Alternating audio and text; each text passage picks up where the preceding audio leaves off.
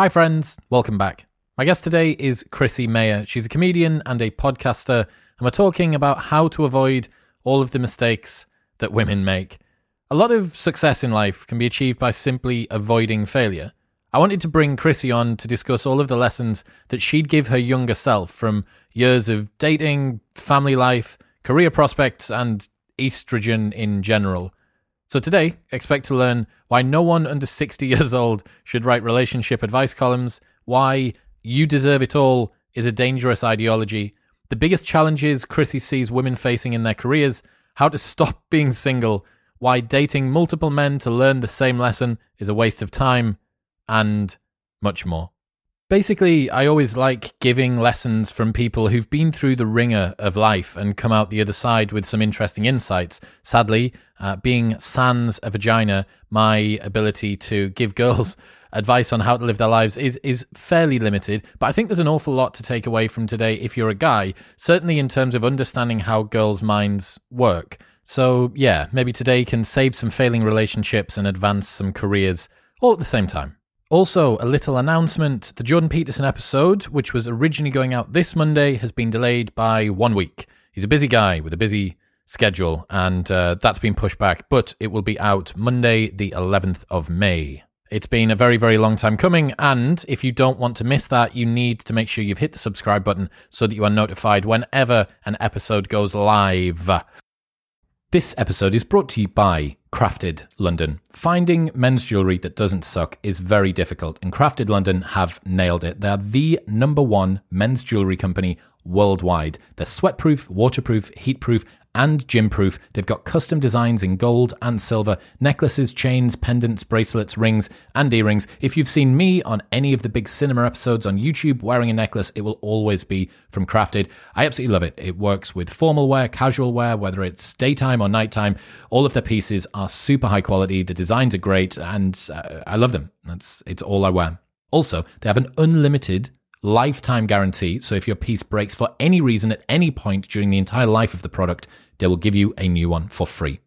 Get a 15% discount site-wide on everything by going to bit.ly/cdwisdom and using the code MW15 at checkout. That's bit.ly/C_D and MW15 at checkout. Tell me if this sounds familiar. Your business gets to a certain size and the cracks start to emerge. Things that you used to do in a day are taking a week. You're drowning so much, you've now promoted your dog from company mascot to customer service representative. If this is you, you should know these three numbers: 37,000, 25, and 1. 37,000 is the number of businesses that have upgraded to NetSuite by Oracle. 25, that is the 25th year anniversary of NetSuite. 25 years of helping businesses to do more with less, close their books in days, not weeks, and drive down costs. And 1, because your business is one of a kind. So you get a customized solution for all of your KPIs in one efficient system. With one source of truth, manage risk, get reliable forecasts, and improve margins. Everything you need to grow all in one place. Right now, download NetSuite's popular KPI checklist designed to give you consistently excellent performance absolutely free at netsuite.com/modern. That's netsuite.com/modern to get your own KPI checklist today.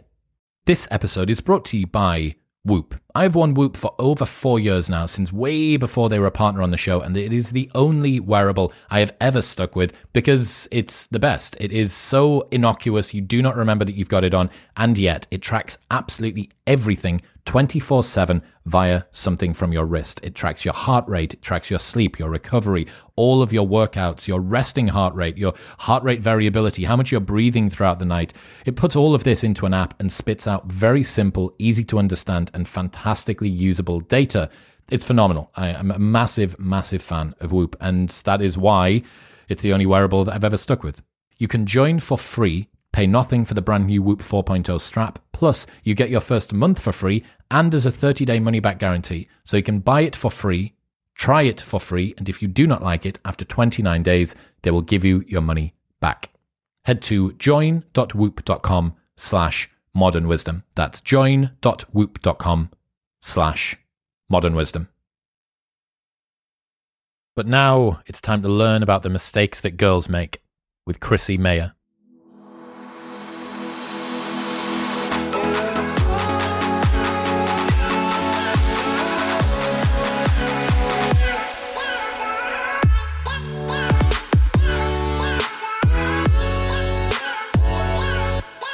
Chrissie, Mayr, welcome to the show. Thanks for having me. Have you managed to get dog poo off your shoe? Yeah. It's starting to be springtime here in New York, and part of that means going around the yard and picking up poops and throwing them over the fence. Why is that only a springtime thing? What happens in winter? Well, what happens in winter is they get covered in the snow, and then when the snow melts, like all the poops appear. Like, that's kind of what's been happening here in New York. You're like, damn, somebody had a busy winter, and then you like say it to the dog, and you're like, yeah. I went on a little walk earlier on. This is like a weird thing that people who love dogs but don't have a dog do. So whenever someone that's coming towards me on the street is walking a dog on a leash, I won't make eye contact at all with the other person, because this is my 15 seconds of dog attention for like potentially for the day, if I have a bad walk and I don't pick up many dogs. So but I wonder what they must think of me, because I'm just this psychopath walking past, staring at their dog, like longingly staring at their dog, because I love dogs because they're awesome. And I wonder if it weirds people out. It actually makes me feel really good to hear that you do exactly what I do. I could not care less about the owner. Like, exactly. Like, I hoard as much dog time as possible. Like, I almost think like, when I was in New York City more, like there'd be dog walkers, and then you'd be like, jackpot. I will cross a street to meet a dog. And then I'm like, what would be like the next level thing that like the dog just couldn't? I think if you just laid down, that would be the thing the dog like could not avoid. At that point, it's like the dog is gonna jump on you. So the human's just there to facilitate you looking at a dog, basically. Yeah. And when I walk, actually, it's like my boyfriend's mom's dog, but I feel like we're like close. Like I was there the day she came home. So I feel like, I don't know, we're close buds. When people just go up to Muffin, I don't take it as a personal offense. I'm just like, no, she's super effing cute. Like, of course. Muffin. She likes to come in during my podcast recordings, and then she'll sort of like put her paws up on me and like look, but then sometimes while doing that she'll kick out my internet cord. Fantastic. Which is less cute when you have like Muffin. A really high profile guest. I'm like, oh shit, and then you got to plug it back in. Yeah. Can I curse? I've been cursing. Curse away. I want to talk about all of the common mistakes that women make when they're growing up and how to deal with them. Do you think are you qualified for this? I'm very qualified. I have made almost all of the mistakes. So yeah, I think I'm definitely qualified to talk about mistakes in my 20 something odd years of life. No, it's like you don't really know until you become 37. Now I can confidently look back and be like, oh yeah, like if I had a younger like sister or niece or something, like just a girl in her like late teens, early 20s, I'd be like, sit down. All right. Take out a notebook. All right. So where do you want to start? What's first? Oh, there's so much. And that's the thing, is to start with maybe it's part of the, I don't know if it's like this in the UK, but it's definitely part of American culture to like fully blame women or fully blame men. It seems like the easy cop-out thing that you see folks doing is like women love to say, oh, all men are stupid, or just totally overly grouping people, like overly grouping the sexes, like, oh, men are dumb, all men do this. And then it's easy for guys who aren't having luck to be like, women are crazy, there's no chance, it's too much, it's too difficult. And that's what it is like you have to keep going out there despite getting hurt. It's like, yeah, that's also life. I think it's just in the last couple decades we've like glamorized as a culture like the lack of hard work. And I think that kind of bleeds over to relationships, our jobs, our goals, like how we live our lives. It's like I think we need to just make, in general, hard work like cool again. And I've had like versions of this conversation with so many people, but when it comes to relationships, I can only observe like what I've seen, like what messages I've absorbed as a woman. And usually like a lot of young women will go for their sources of advice or information, like magazines, or like for me, I know like magazines were big growing up, or like like now it's kind of all of this is mixed online. So it's like our magazines, our news, our apps is all kind of in this online world. And that's where we go for advice because like we don't want to talk to our parents. Our parents aren't cool. Maybe we don't have older siblings, like, or maybe our parents aren't like my parents weren't in a healthy relationship. They stayed together, but they didn't like they were like, from what I could observe, they didn't like each other. They weren't kind to each other. And on one side, it was great because I developed my sense of humor from their kind of like sarcastic, constant back, like constantly roasting and undercutting each other. And so that was good for like developing my sense of humor. But for developing my sense of like, what should I look for in a partner? It was shit. And, a lot of times like as women, yeah, we'll seek out like, oh, magazines or advice from now it's like apps and these articles. And that is so not the place to go because there's so much bad advice in these like consumerist spaces. And I think so much of that is online, and it just seems so easy to go for everything online because that's like our whole world is just in our pocket and we're checking it 50 times a day. And that was like a big thing I learned from you actually, Chris, the last time we did a show together. I've started charging my phone outside the room.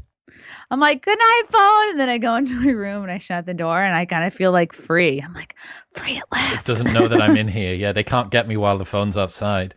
That's such an interesting point about girls and role models because we hear a lot about guys don't have the role models that they need at the moment. The Jordan Peterson movement was this kind of father to a million men, so to speak. We don't actually hear that about girls, but you're saying that young girls are also a little bit or can be a bit directionless without role models too. It's just in our nature to be, and I don't want to speak for all women, but like I think a lot of women have this people pleasing gene.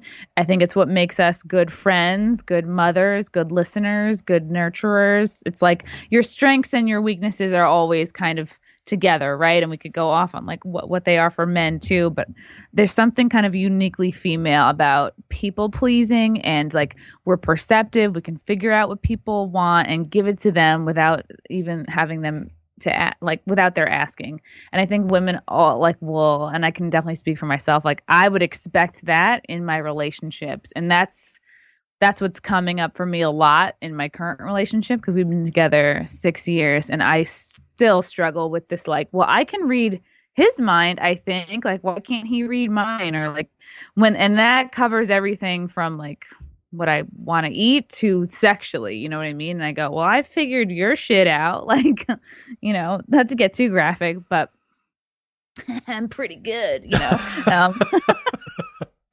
Yeah, it's but that's I think that you're right. The agreeableness that girls have is so pervasive. Like, it's crazy. When I think to the levels of disagreeableness that my most disagreeable girl friends are, like, in fact, I would put it out there that Michaela Peterson is the most disagreeable girl that I've ever met in my life. And she was on my podcast too, and I was amazed. I was like, of course you're Jordan Peterson's daughter. Like, look at you. Like, you're just like, you're such a bad bitch, and you're like, just don't apologize. I don't know why. I guess because my mom was very much. I think it's helpful to look at your mom because you're gonna absorb, I think, more from your mother than you do from your father. It's interesting. Like if I had a really great father that was like talking to me all the time and giving a shit about my feelings, I think that would have manifested in the way of like maybe I would have had a better picker in terms of guys. And I think that's how that fucked with me. But my mom is my example. Like you're almost like it's a default, like it's your template for your behaviors, I think. And I never saw my mom like really stand up for herself. Like my dad didn't like beat my mom, but like he definitely was like not super nice to her in the way he would talk to her, and just made her feel bad a lot from what I could pick up on. And like they always fought about money, and my dad would say things to my mom like, oh, like the kids are messy, it's all your fault because you didn't teach them to do chores. Like he was these are boomers, right? And so you gotta if I'm going to throw them a bone, like they're kind of imprinted with this thinking of like, oh, like my dad very much thought he handled the outside work, and outside the house was for men, and inside work, the kids happen to be inside the house. Well, so that's a mom's responsibility. But it's interesting because now that my mom's passed away and we just have dad, it's almost, and I like now it's like, I can easily go a month without talking to him. And now I'll kind of talk to him. And I'm good. Like I figured out my business. I like through a combination of like therapy and having the right people around me challenging me. I've kind of filled in my own gaps and I'm good. But when I talk on the phone to my dad, he'll say things like, just like call me if you ever need advice or and it's like, I feel like he's kind of pawing at something, and it's not to be cruel. It's like, yeah, I'm good, Dad. You know what I mean? Like, it's almost like he's going for something that he hasn't built. You know what I mean? Like, well, the other thing as well is there's this weird point that everybody gets to, both guys and girls, where your parents stop being the teachers and start being the students. There isn't a single person listening that hasn't had to teach their mum and dad how to unlock the iPad or to use internet banking or to order something from Amazon or do or whatever. Like, yeah, everybody's had to do that. And there's some point where the wisdom direction gets reversed and you're now teaching your parents. And this is probably being exacerbated because our parents' generation and our generation are so different.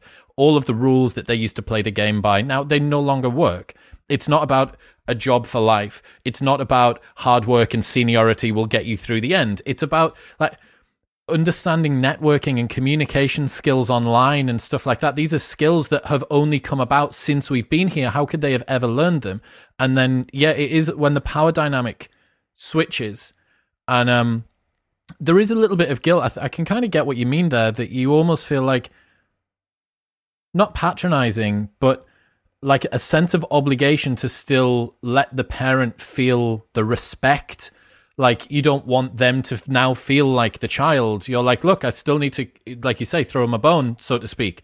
Yeah, it's odd. It's so weird when that happens. I don't know when it happens. I think it's about sort of early 20s, 25 maybe.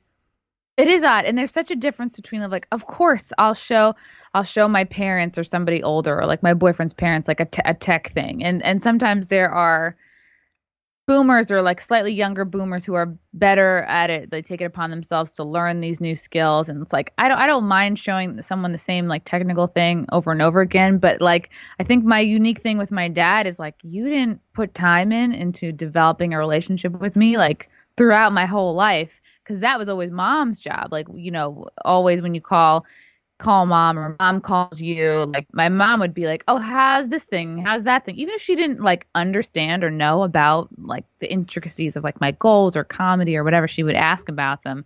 And then it would just be like, pass the phone to dad. Dad would kind of check in, but really like mom was like holding it down. A lot of moms are like this. Moms are like the glue, and dad is just like, okay, how's your car? All right, bye. But now that the glue is gone, it's a little sad because my dad is just like, oh, if you ever need anything, it's like, no, I don't, because I've learned to go my whole life without needing you for emotional support and then I would kind of pride myself on growing to not need his financial support, but that could be a whole other podcast. But the point is, it's interesting because what I was imprinted with from my dad was a little bit like, I did kind of grow up to be a little bit afraid of men because he would spank, like, and that's what a lot of baby boomers would do. It's like you get in trouble. And I would just, for some reason, test him all the time. And then I got to college and I became like a dumb, woke liberal, and I would irritate him even more, like fighting with him about the homeless, like shit that didn't really matter to my life.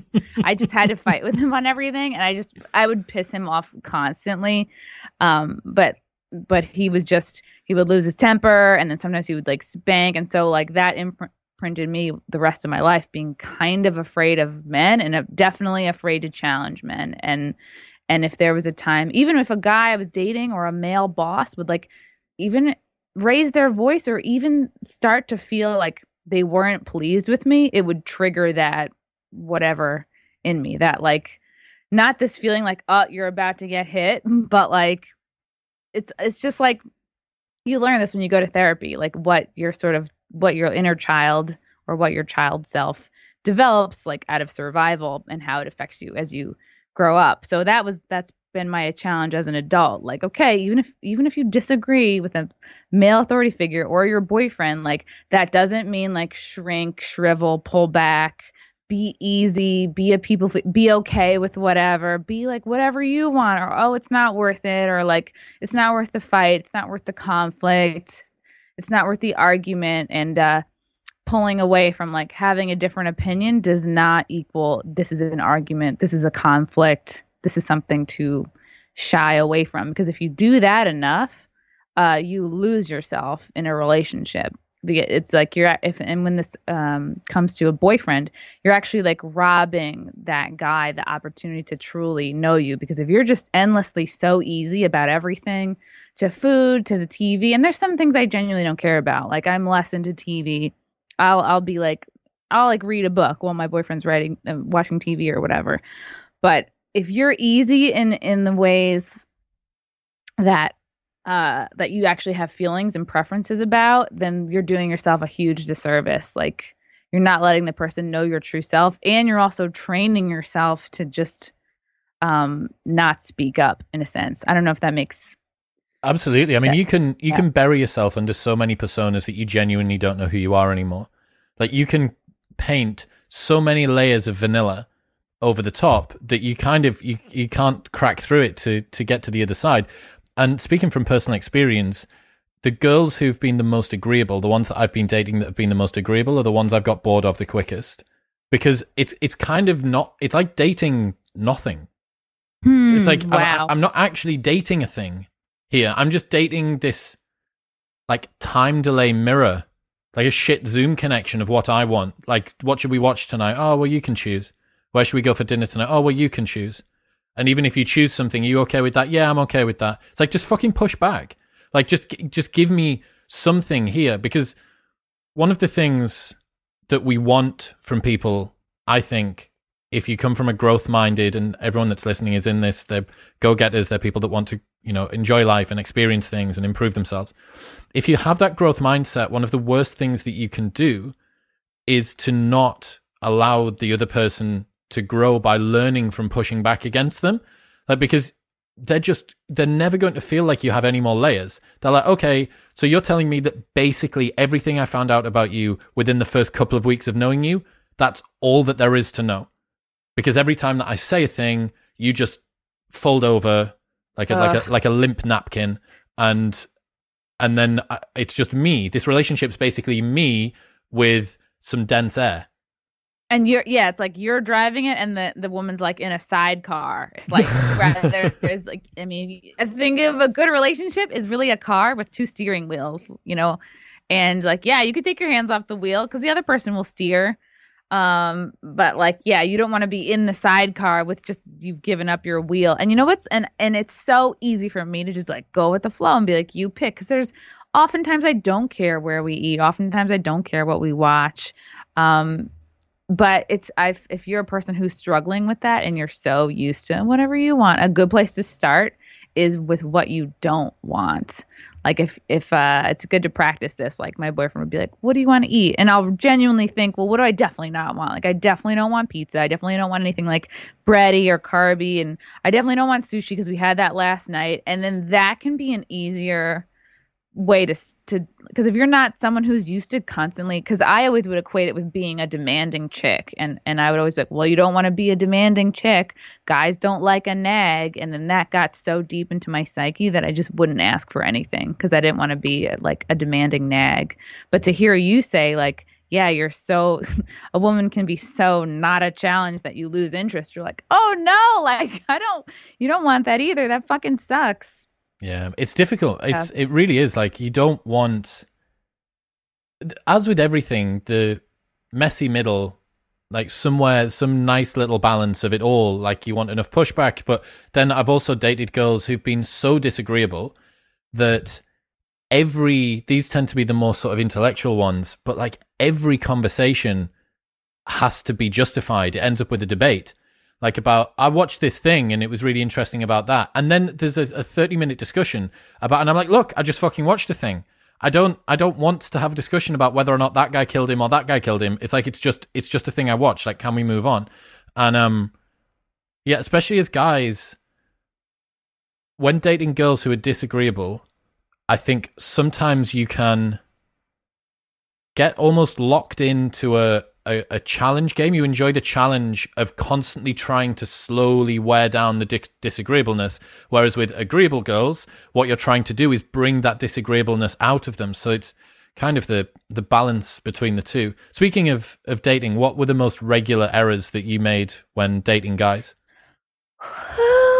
The errors that I made. Okay, I did take some notes here because I have so much to say on this topic. The mistakes I made personally, first of all, and you guys might not see how this is related, but it ties in. I spent way too much money, like in my 20s, even through my 30s, and I think the pandemic has like really made me put these things into perspective. Like I spent way too much money. I was a slave to consumerism instead of like focusing on discovering my true self. Of course it's okay to buy stuff, like I was so happy to buy all my equipment for my podcasting stuff. I'm so happy to buy even a mug, the other day I did Tim Pool's show. I bought a mug at a diner that I was at on the way to go do that. It's like stuff like that is meaningful to me. But like I used to do so much mindless, brainless shopping, and I think I was doing it to like fill a void or whatever.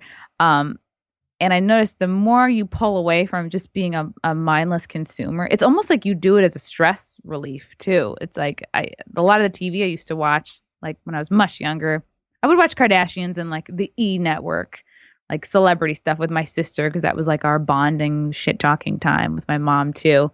But like as I grew into like myself more, I would just shop like almost to relieve stress or to like distract myself from like what's really bothering me. So if you can pull away from that, like check out of that for a while and then really focus like deeply on like what is it that I need to pursue? What, like, first of all, what brings me joy? What makes me feel the most alive?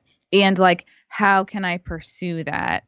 And for a lot of people, it's like, how can I pursue that despite all my responsibilities or my day job or taking care of my sick parents?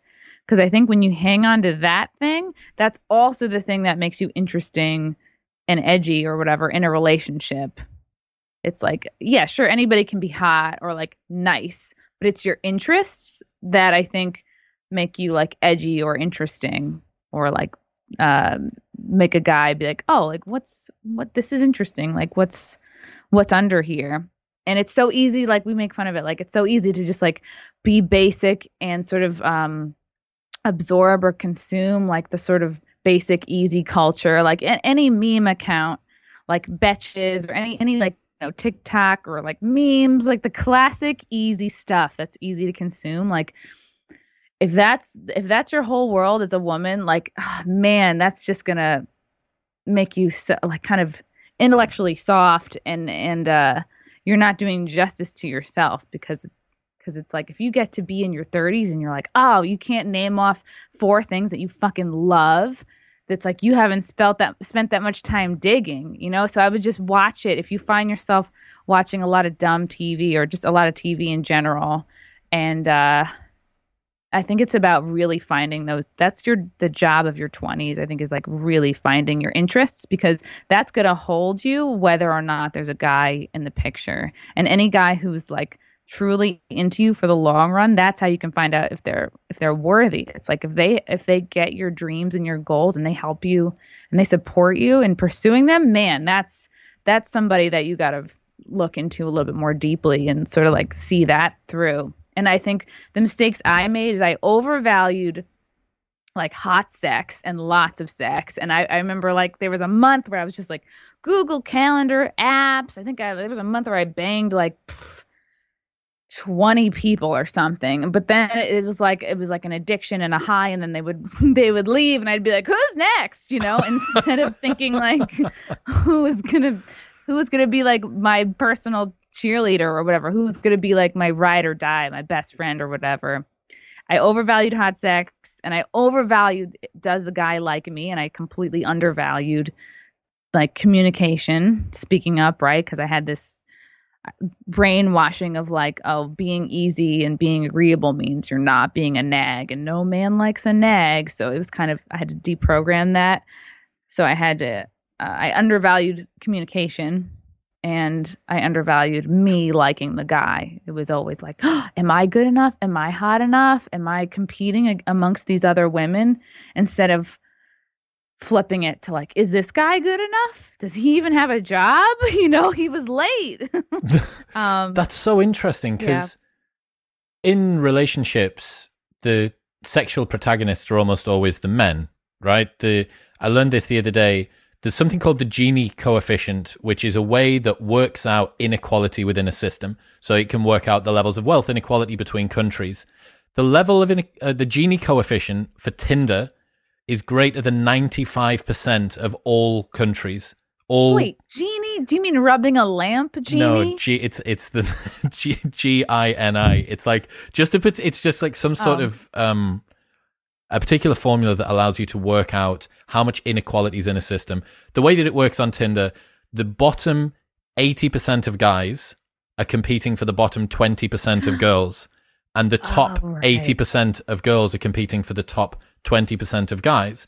So both of those situations, you have a funnel that people are trying to get past. And actually what you've said there is totally correct. If you as a girl are aiming for that top 20% of guys, you're basically competing with 3 other girls for every one guy that you're trying to get. And they all have eating disorders, so you'll never win. Yeah. Yeah. So another thing that was super interesting, what you said, it feels like girls fall back to consumerism a little bit. They fall back to this kind of very vanilla, easy to consume, the Kardashians, the gossip, the reality TV, that sort of stuff. And maybe their comfort, their girl friends. What I think guys fall back to on the other side of the fence is more this kind of like resentfulness to the world, this isolation, this general sort of sense of anxiety and malaise around the world's out to get them. Girls sort of fall into comfortable socializing, guys fall into resentful isolation. Yeah, and you see this so much. Like what you've described is the default setting of when men and women are single, right? When women are single, there's this whole culture of like girls and brunch, and especially if somebody in your group just had a breakup, it's all hands on deck. Fuck men for like a good month, There's, you gotta get bombed, we gotta help you find a rebound dick. Like we're going shopping, we're getting you some bangs, honey. All the worst decisions. Is bangs one of those? Is that a rebound decision? Yeah, a lot of times there's a new haircut. There's a you gotta shake things up because you're like, I've just suffered a blow of rejection. Like better cut a fringe in. Clearly, this was not working, so I need to add bangs to the equation. Now I'm a new woman. Now you're like, I gotta try again. I have a new haircut. It's blue now.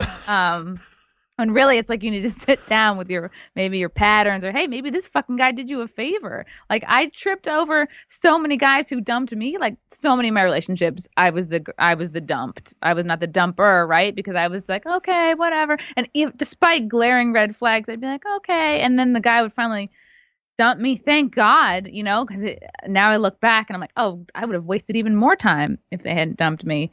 But yes, the default female culture is like girls, you bond because maybe we're a little bit socially magnetic, like gravitating to each other, especially when we're younger. It's like this whole girl culture, going out in groups. That's why you get, why do women go out and go to the bathroom in groups? Like I was never that chick, but I totally get it because it's just, whereas with like men, I think maybe there is the societal pressure. Like, yeah, you have boys' night, the man cave, but like I think men are culturally a little bit more on their own than women, whereas like women, you kind of, it's okay to have a group. And so when the two sides are single, like what do you have with men? Like, fuck women, she screwed me over, she divorced me and took all my shit, cheated. I mean, either side can cheat, of course, but like men and women handle it differently. And when men break off from women, like women have their friends, they have their mom usually to bitch to.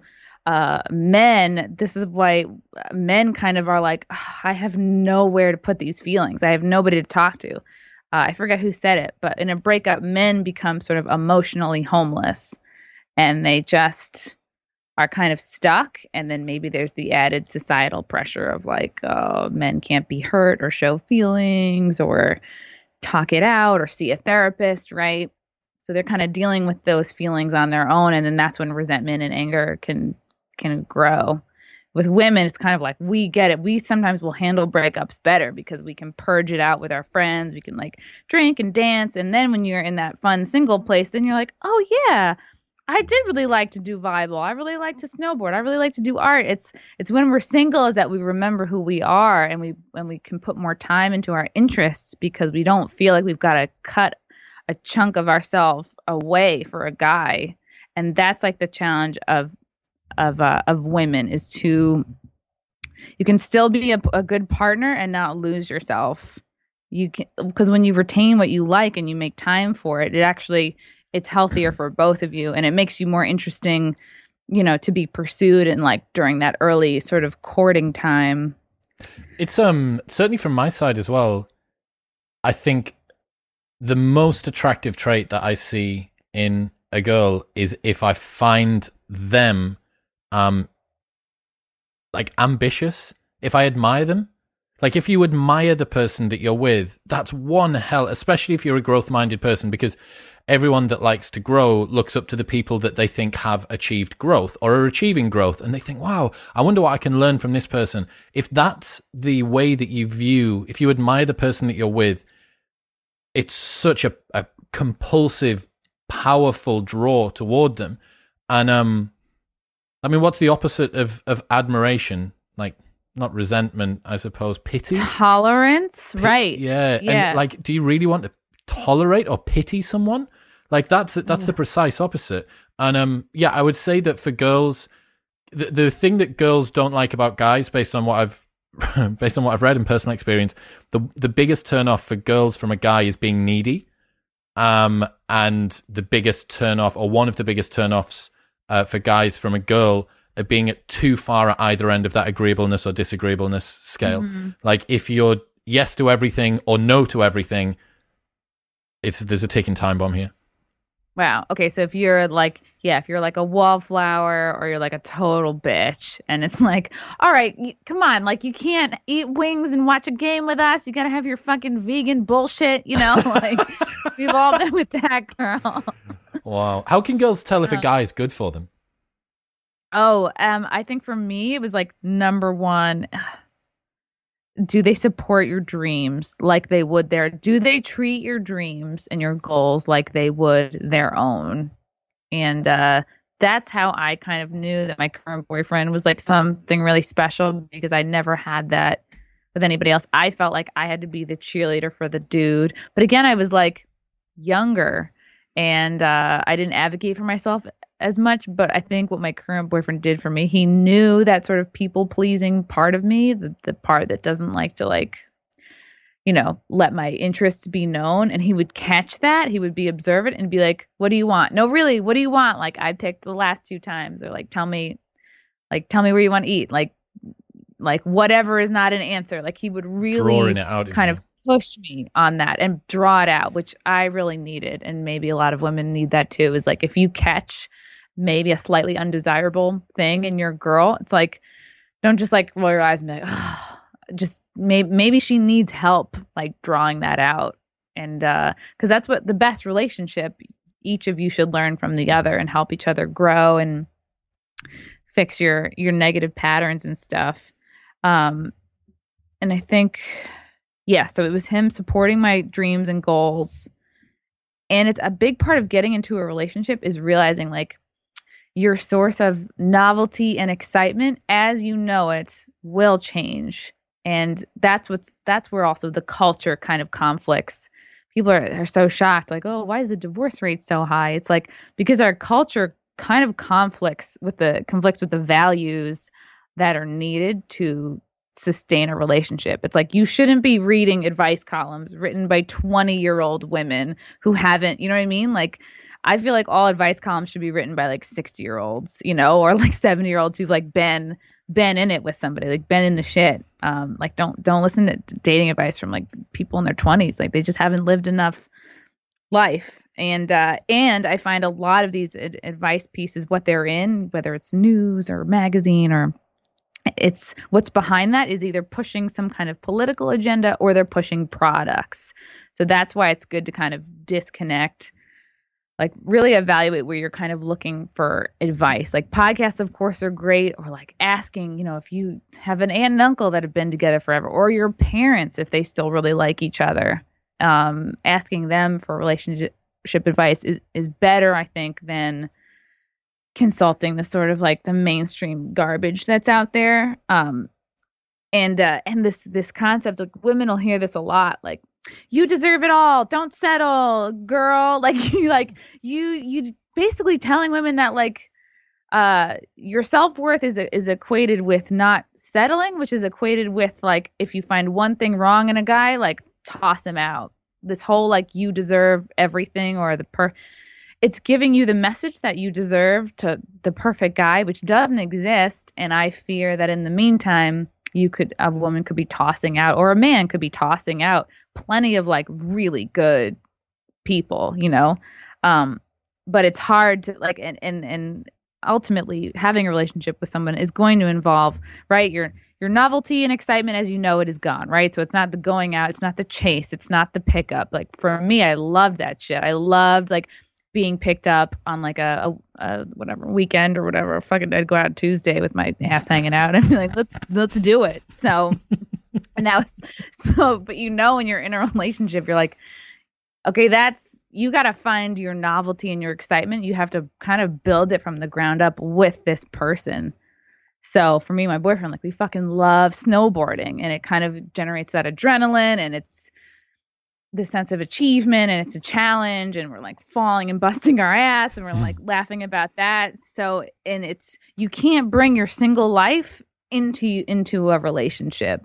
So I think the messages that young men and women are hearing are confusing. Not that saying like, oh, there are some elements of like conservatism that I think help in terms of like, yeah, if you want to settle down with somebody, like reassess your values and I don't know. I think the idea that, oh, like you deserve it all, like don't settle, is so damaging, because you can waste so much time waiting for like that perfect person, but there's no way to make the idea of sacrifice and working out problems like sexy. Do you know what I mean? Like you can't really meme that the way that you can meme like, you deserve it all, girlfriend. Like it's just the simplest answer often like is correct in principle, but really bad to try and push forward. Like very rightly so, you should demand everything that you can from your life. As far as we know, you only get one existence. Like this is the last time that you get to have this time. So yeah, go after the things that you want, but don't be a bitch about it, or don't be a dick about it. Like you don't have to hold people to account so ruthlessly that it sucks. One of the things I'm interested in what it was that you were getting from being picked up and from that attention. What was it feeding in you that was a hole, or that made you feel so good? Why did it feel so good? Oh, it hit like drugs. Like, and I don't know if I can fully explain why. It just felt like, like it was super validating, being desired. Like I just loved the chase. I like loved being chased. I loved like, even sometimes now I'll like look at my random like DM requests, and it'll be, just fans like, oh, I have a crush on you. And sometimes that'll hit like a little spot in me that's like, you know what I mean?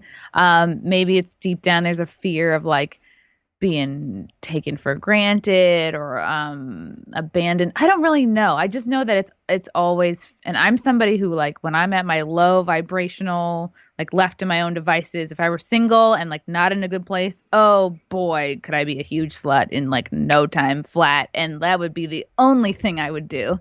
I wouldn't, because I look back at the times where I was like that. Oh, I didn't pursue shit except for dick. Like I was like, dick appointments. You know what I mean? I was like, yeah, that's nice, but I am late for my next dick appointment. And then it would be, if it's bad, it's a joke, it's a story. But if it's great, man, it's great. You tell your girlfriends about it. Maybe that ends up in your stand-up set too. And just, it was this feeling of like, maybe I'm a dude deep down. Like it was this feeling of like the chase, or just like really I would get in my head, I would like about adding up my numbers and just like I don't know what was behind it. I think people would listen to this and say, oh, daddy issues, classic, you know.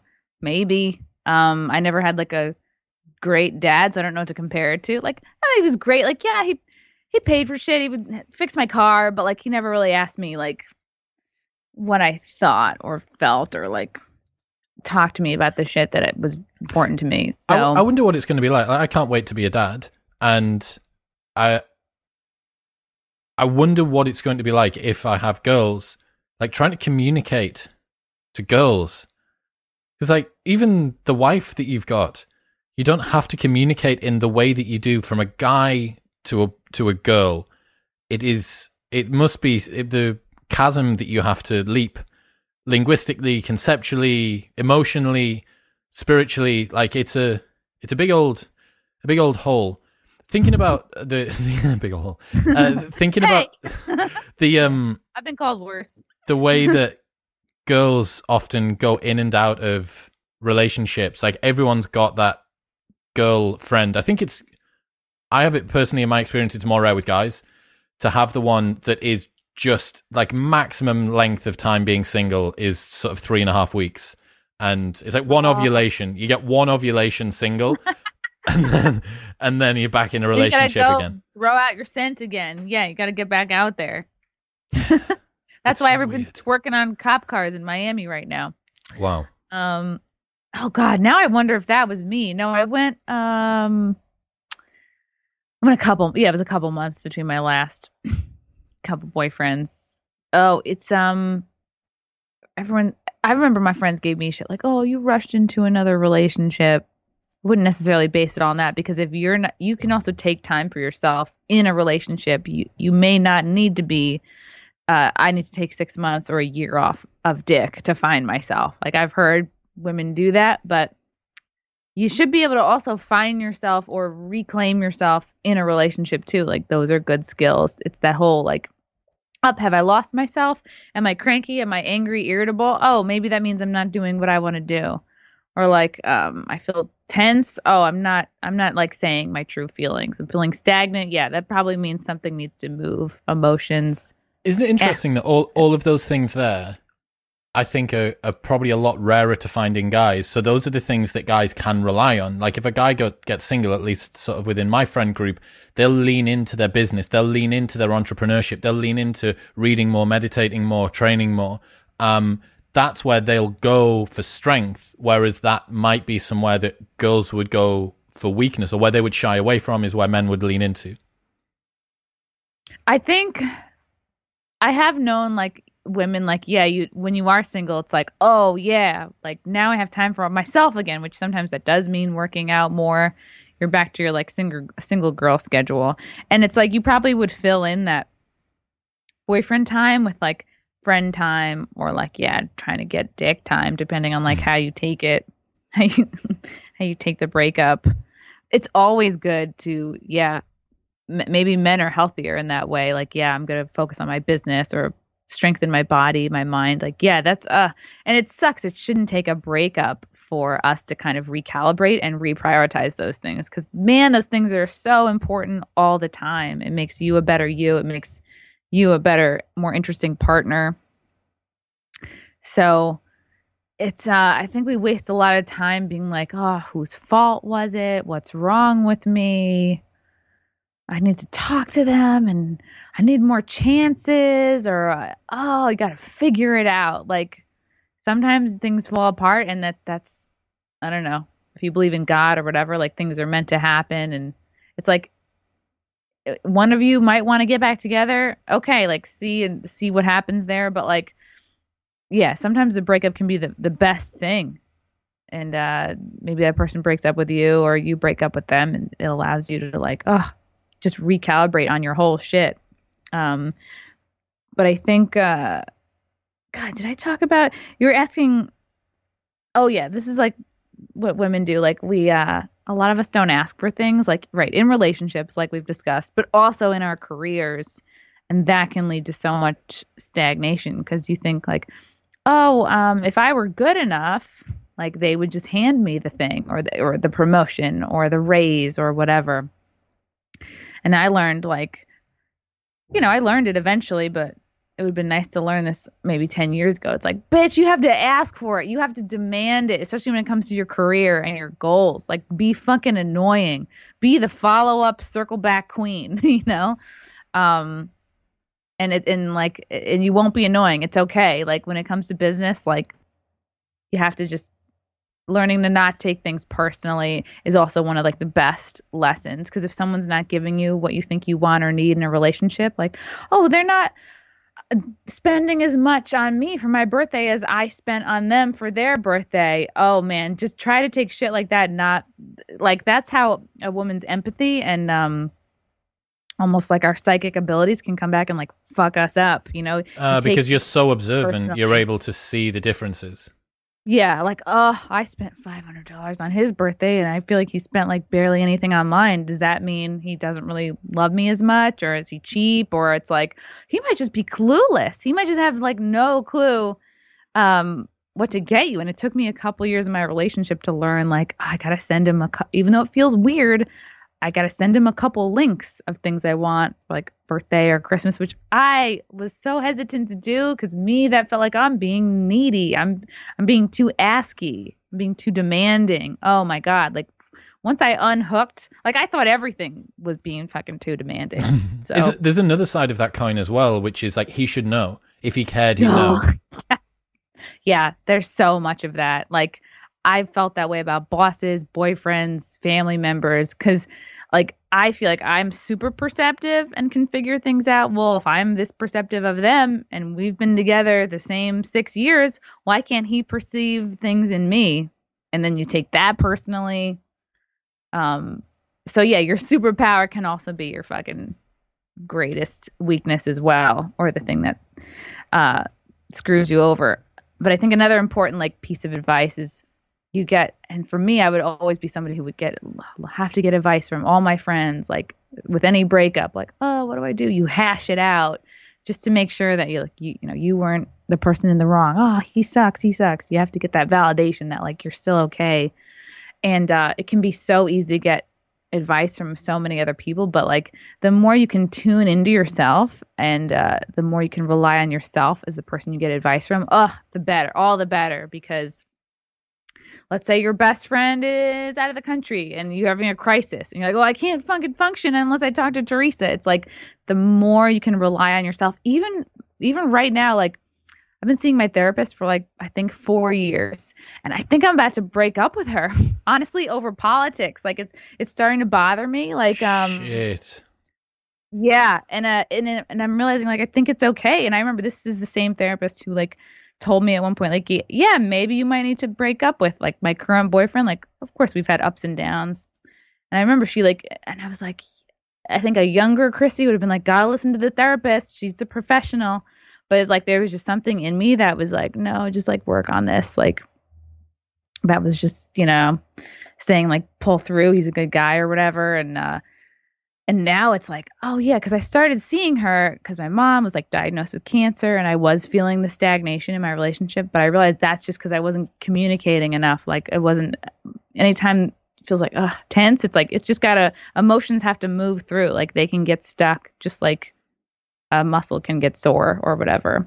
You just got to like keep talking. That's like, it's number one and it's so hard. But at least like recently with my therapist, like I was finding like she's in New York, like she's super liberal. And like I found in the last couple of years, like I've been pulling away from like kind of liberal.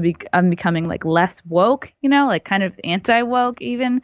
And I think I brought up that I voted for Trump. And I think after that, she started a little bit, I don't know, I could just perceive this slight bit of like judgment. And I was like, I think I need to break up with her. And then here's what she said that made me realize, like, oh shit, maybe I don't need this therapist anymore. She said, like, oh, but like she's raising her rates. And then she said to me, like, well, I know a couple who makes less than you and they can pay it. And I was like, oh, oh, that's interesting. So it's weird sometimes, just like our parents or our therapists, they can sometimes reveal their personhood instead of their like heroic, person who gives you advice or something. Like, we're all just fucking people at the end of the day, you know? The more you can like look within and be like, does it tune into your gut and like, does this feel right? Am I missing something? Am I serving myself? Am I listening to my inner child? Like, what's the stuff you liked to do as a kid and you haven't done that in a really long time? Like, okay, well, it's probably time to make time for that. I love that. I love that advice. I tell people that so much. Whatever you did for fun between the ages of like 8 and 14, you will adore doing when you're 32. Like, it's just awesome. Although I went back and played a sport that I hadn't played in a decade and ruptured my Achilles the first time that I did it. So, like, condition yourself before you go back into... Right, because I started giving blowjobs at 14, which is way too would not recommend. I didn't... It wasn't even one thing my choice. Oh, God. One of the things that's super interesting is for guys, I think there is a really important inflection point that we all get to at like 27, 28, 29, some are a little bit later. And it's what I've dubbed the menopause. So it's a change when you let go of the old, quite juvenile, really base, transient relationships. You start to realize, okay, like, I need to understand what the word integrity means. Maybe I don't need to have it just yet, but at least I need to understand what it means. I can't continue to get wasted and get a couple of bags in on a weekend and sniff my head off with the boys until Monday morning and then like not really do anything. Like, I can't do that. Like, I need to knuckle down and try and do stuff. And that seems to be really formative. I know there's tons and tons of guys that are of that age group that are going through the menopause right now and are trying to come out on the other side as this much more aligned, much more awakened, better understood human. What are the key ages that you found, or what are the ones that your girlfriends went through where you saw these real profound changes? That's so interesting that you say that, first of all, because like around the age of 28 is also I don't want people that are like not into astrology to immediately tune out, but like 28 is also the age of like your Saturn return, and it's a year of like a lot of sort of like change and growing up, and things are coming together, and you're sloughing off like old bullshit. So I'm sure that's part of it. It's so different for women because we have the added thing of, do I want to have kids or not? And I would say just you don't want to start thinking about that. Like, if you don't want to start thinking about kids until you're 35, that sucks, because it might take you a few years to even find somebody like decent who would be a good dad. So even if you're sitting here listening at 30 and you're like, I definitely don't want kids, it's like, yeah, if you approach finding a guy almost like who would be a good dad, I think you'll ultimately end up with a better partner. And that's the thing, is like, hooking up is so fun. Oh man, but now looking back, I know that like there's only really 10 or 12 different kinds of dudes. And it's like, you don't need 4, 5, 6 rounds of that. Now looking back, it's like, yeah, I had a lot of type 1s, 2s, 7s. I had a lot of 12s, like you don't, it's fun to be like single and slutty. I had a great time, but it's like now going back, it's like, yeah, I would have been good sleeping with half of the guys that I slept with. Like, I didn't need to have that many experiences because a lot of them were the same. You're going to have a lot of like, the really hot guy that's out of your league. Not talking to anybody on this podcast, of course. Or like, the guy with a really great job and he's like not too good looking. Or like whatever. The guy who's like kind of short, but he's obsessed with you. Or like the bro comedian. Or like the rich finance guy who's cheating on you. It's like, you don't need to have all those experiences 6 times. So it's like, not that I would, and that's the thing, is like, of course I have all this looking back. I can say like, yeah, I was the idea is just to like figure out what you want sooner rather than later. So I would say, like, yeah, when you're out of college or out of school or whatever, like, that's the thing. If your goals are in line, if you really are like, it's the growth mentality is truly everything. Because if you want to build something and you have dreams, it's like that has to stay primary. And then whoever comes into that is either going to support that. And if they don't, well, then they need to go, because, like, don't lose sight of what you want to build. And that could just be that, that doesn't mean you all have to be CEOs. Like, maybe the thing you want to build is a family, which is totally cool. But try to figure that out sooner rather than later. Because it's like the goal is to not waste time, right? And even if you're not so set on your goals, be like, okay, what do I just value? Whether it's hanging out with your family on the weekends, or, like, for me, a big lesson was, like, my boyfriend has a son, and I started dating him. The kid was like 4 years old. Now he's 10. And the thing that I struggled with was, like, basically, like, why am I not getting all the attention? Like, I really had to struggle with, like, chunking off a lot of our boyfriend girlfriend time is like his dad time, because he would see his kid every other weekend. And, like, man, like, that was a good lesson for me to have, because I was also a person who struggled with, like, needing a lot of attention. So it was almost like I finally came to the conclusion of, like, Chrissie, you kind of need to grow up in a way. Like, this kid didn't ask to be born. He doesn't solely exist just to keep you from having sex. I started seeing him as his own person, and hey, what unique strengths of mine can I sort of impart on him, or how can I, you know what I mean? How can I give, like, the best of myself to this, like, young person? And now I'm this sort of cool step girlfriend, and and I feel like my sense of humor is rubbed off on him. But it was in the beginning, I was like, he's got the fucking kid again. Like, this, you know what I mean? Like, I really was struggling with it. It's hard to date somebody with a kid, but always look for, like, what you can learn in the situation. I don't even know if I'm answering the question. No, I think that you are. And one of the interesting things that that comes up when you look at the path of people that haven't got their goals sorted out is they do just get blown by the wind. The sad thing is, I wonder, we can all look back with the wonderful perspective of wisdom, right? And X number of years, I'm 33, you said you're 37. Look back and go, God, all of the stuff that I now take for granted, all of the stuff that I value is so obvious. Like, it's so plain. It's now written into the source code of the way that I see the world. Like, I obviously could have realized this at 21 or at however many guys instead of double the number of guys or whatever it might be. Less than 100. Okay. So I could have obviously reached this, because to me now, these realizations are so obvious. But one of the problems is, it's not just about having the lessons written out in a bulleted list. And this is why I think that podcasts are so important, because your life isn't changed by an Instagram quote when you're scrolling through. Why? Because there's no context. You're going like booty picture, booty kick picture, funny cat video, booty picture, inspirational quote, funny cat video. Like, you need the context around the message that you're getting. You need to hear it from 1,000 different angles and 100 different people.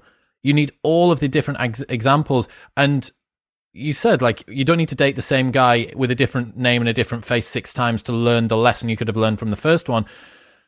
But lessons are quite hard learned sometimes. Like, you do need to hammer them home with a number of different mallets, as it sounds like you were hit with.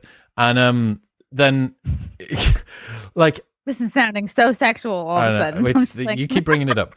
And yeah, I just think that they're really hard learned. These lessons are super, super difficult to get into your head. But certainly focusing on what it is that you want to do and not taking things... I think everybody takes stuff too seriously, especially when you're 21.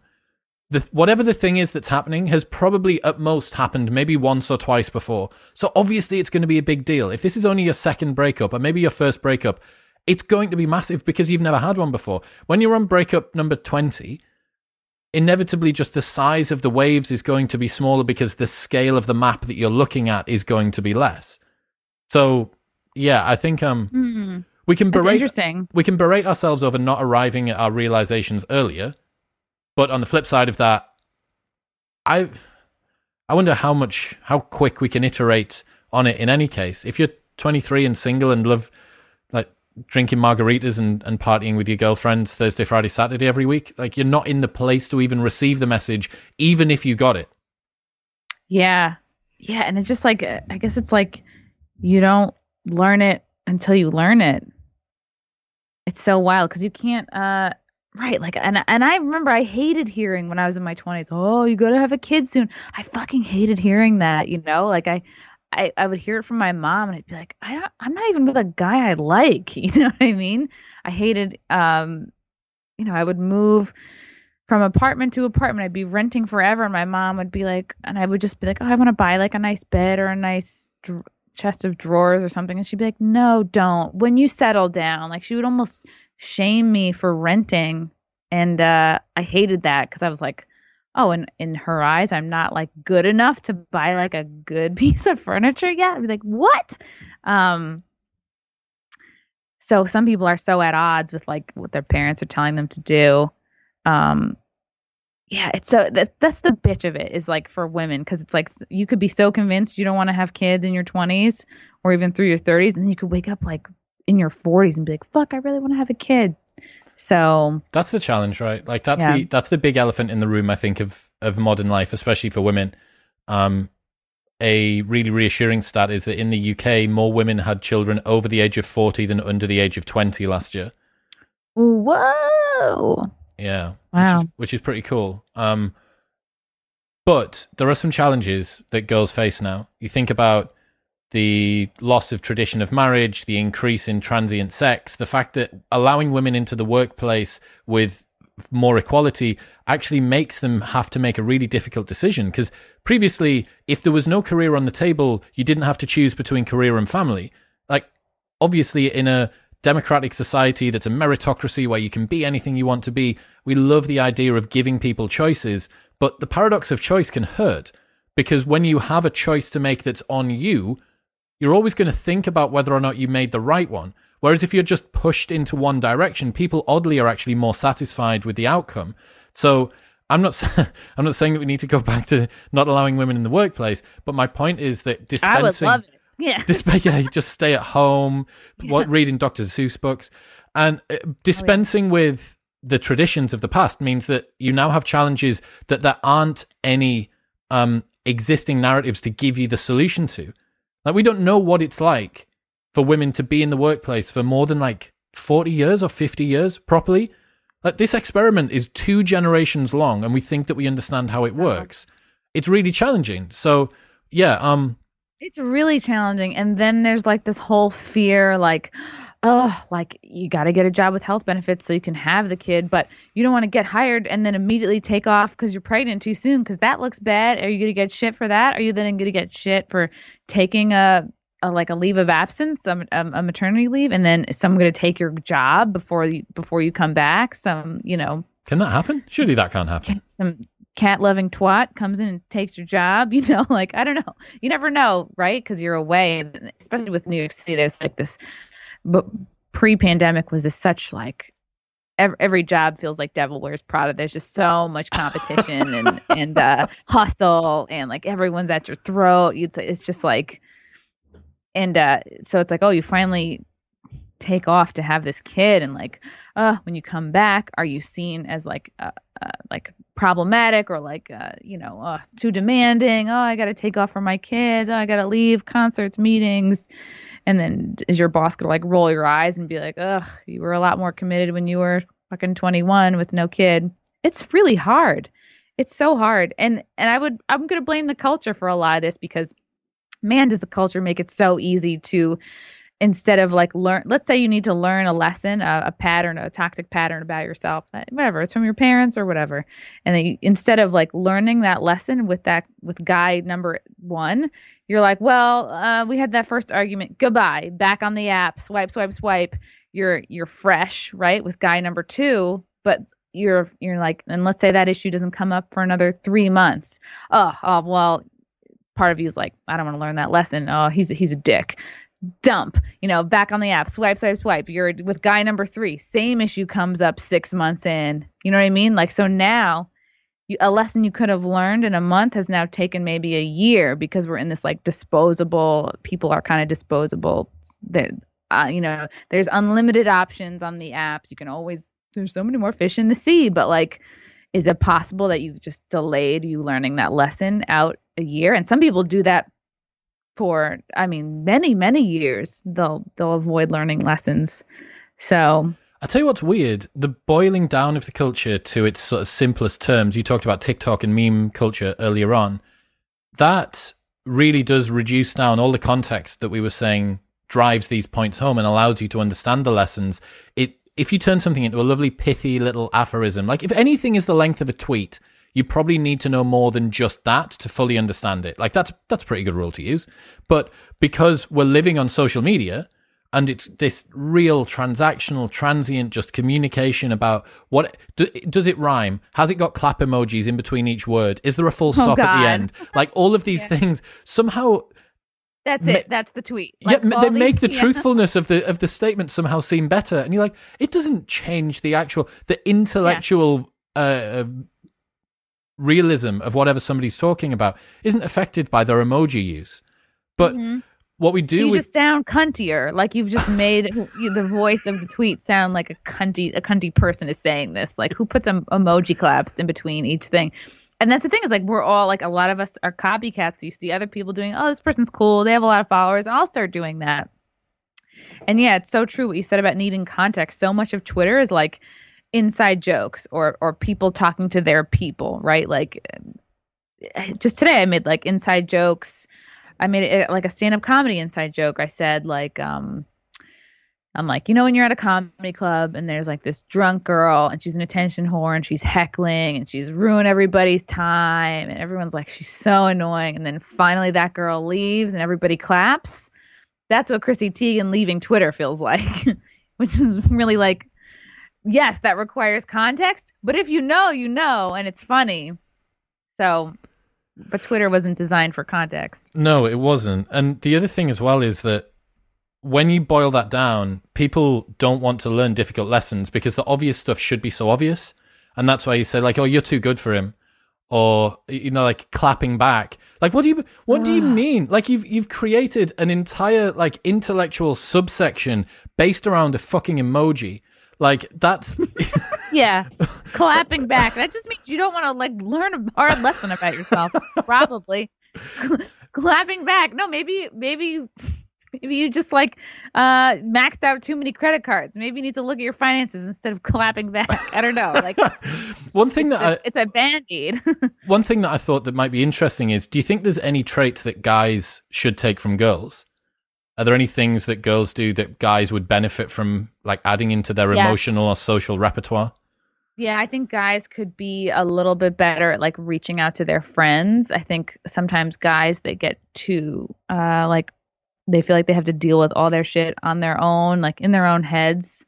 And just from like guys that I'm close to, like, yeah, it's almost like, right, you don't want to become emotionally homeless, like almost like keep in touch with your, I'm not saying like you could be dumped at any time or divorced at any time, like, but like keep up with your guy friends, like really try to put an extra effort in that, because it's so easy to just like let the days and weeks and months, and I'm sure we could all think of just now in the last year, like, man, there's a handful of people I haven't talked to in a really long time, but I think there's something about guys that just maybe they're all so focused on work, and then maybe their wife and their kid is a handful, and then it seems like the first thing to go when a guy settles down are his friends, which is so sad because I think women are better at keeping in touch, like stereotypically. So I would say, yeah, like for guys, like don't lose your friends, because I think some of them think like, oh well, they have kids, they're not going to be down for like the group snowboarding trip anymore. You have to eliminate like a whole swath of friends that have kids, and that sucks. They probably feel like don't count anybody out automatically. I think a reverse of that is, if you are the guy that's got a lot of stuff going on, remember that when your friends offer you to do stuff, if you say no enough times, they're going to stop offering you to do stuff.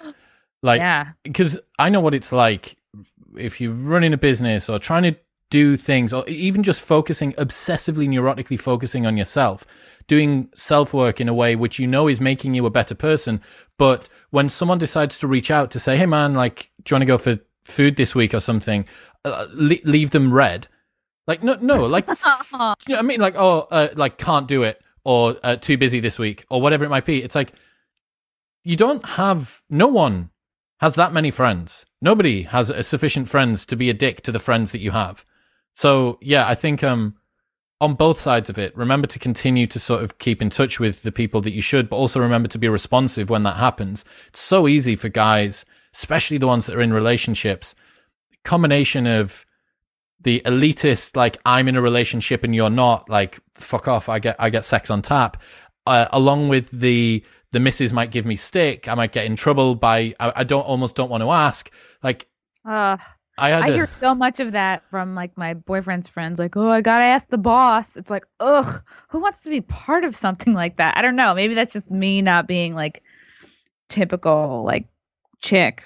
It's a very common among like past relationships, but that's born out of the girl being insecure around you not liking her sufficiently. The subtext of I'm going out with my friends is you are choosing your friends over me, which is you don't like me sufficiently. So really where it comes from is you just needing to say, look, I want to spend time with you. I enjoy spending. It's a reassurance. It's a cry out for attention and reassurance. But God, it gets so old so quick, and you can only take a few of those before it sort of starts to, and it'll totally degrade the relationship, because if everything that a guy has to do outside of the relationship, he knows is going to come with this, like, McDonald's, well, this McDonald's Happy Meal of, like, extra toys, and there's a bag of grapes and all of this other stuff that I need to eat before I can actually get to the fucking meal.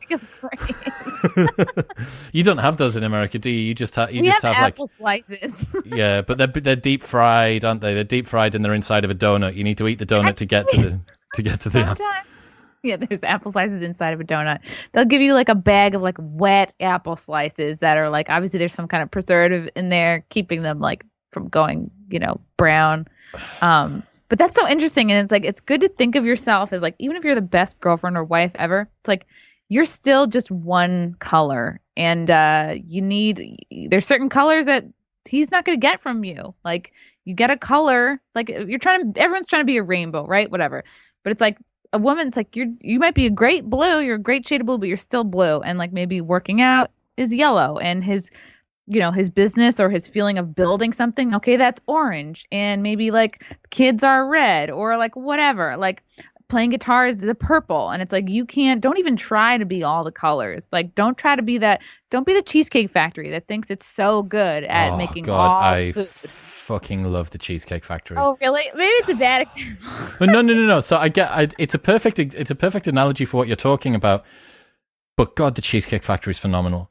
Like, that place, the fact that maybe I mean, like, the pizza place that also tries to do Chinese food. Tries to do. I wish I don't know if they have them in the UK. Every time that I go to America, and it's so bad because all of my America friends look down on me. Like, I love Denny's. Denny's, to me, I'm like, they do solid chain. Unbelievable breakfast. They're open at, like, 5:30 a.m. for no reason at all. They still haven't closed, and yet also haven't opened yet. And IHOP, diners. Yeah, that means you're, like, not high maintenance. Yeah, I get down with Olive Garden. Like, why not Applebee's? Yeah, I love it. Look, Chrissie, I really, really appreciate you coming on. Hopefully, we've saved some people, some girls, and maybe some guys from making some awful mistakes. Where should people go? They want to check out more of your stuff. I hope so. Yeah. I would say, like, the number one thing is, like, do they care about your goals? Check me out on all things social media at Chrissie Mayr. Check out the Chrissie Mayr podcast, which is on iTunes, YouTube, Spotify, SoundCloud. Chris was on an episode. It was really, really wonderful. I'll do interviews with, like, literally everybody, political personalities, libertarians, porn stars, comedians. Like, there's something for everybody. And then I have a show called The Wet Spot on Compound Media, which is a subscriber-based network, Mondays at 7:30 p.m. Eastern. And that's, like, a sex, dating, relationship, like, fluffy, fun advice show. But yeah, like, my podcast stuff is all free, so check that out. And yeah, follow me on all the things. And I'm doing stand up. I have a huge stand up tour. If you're listening, if you're in the US at all, just go to my website, chrissiemayr.com for tickets. Like I'll be going to, Delaware, Florida, Oklahoma, Austin, Nashville, Alabama, Cleveland, Appleton. So check it out. Sick. Is your Tim Pool episode up yet as well? Oh, yes, it is. Yeah, I was just on Tim Pool on Monday, so that's up. If you want to check that out, yeah, we talk about like comedy, cancel culture stuff, which is always fun. Awesome. Thank you for coming on. Thanks, Chris.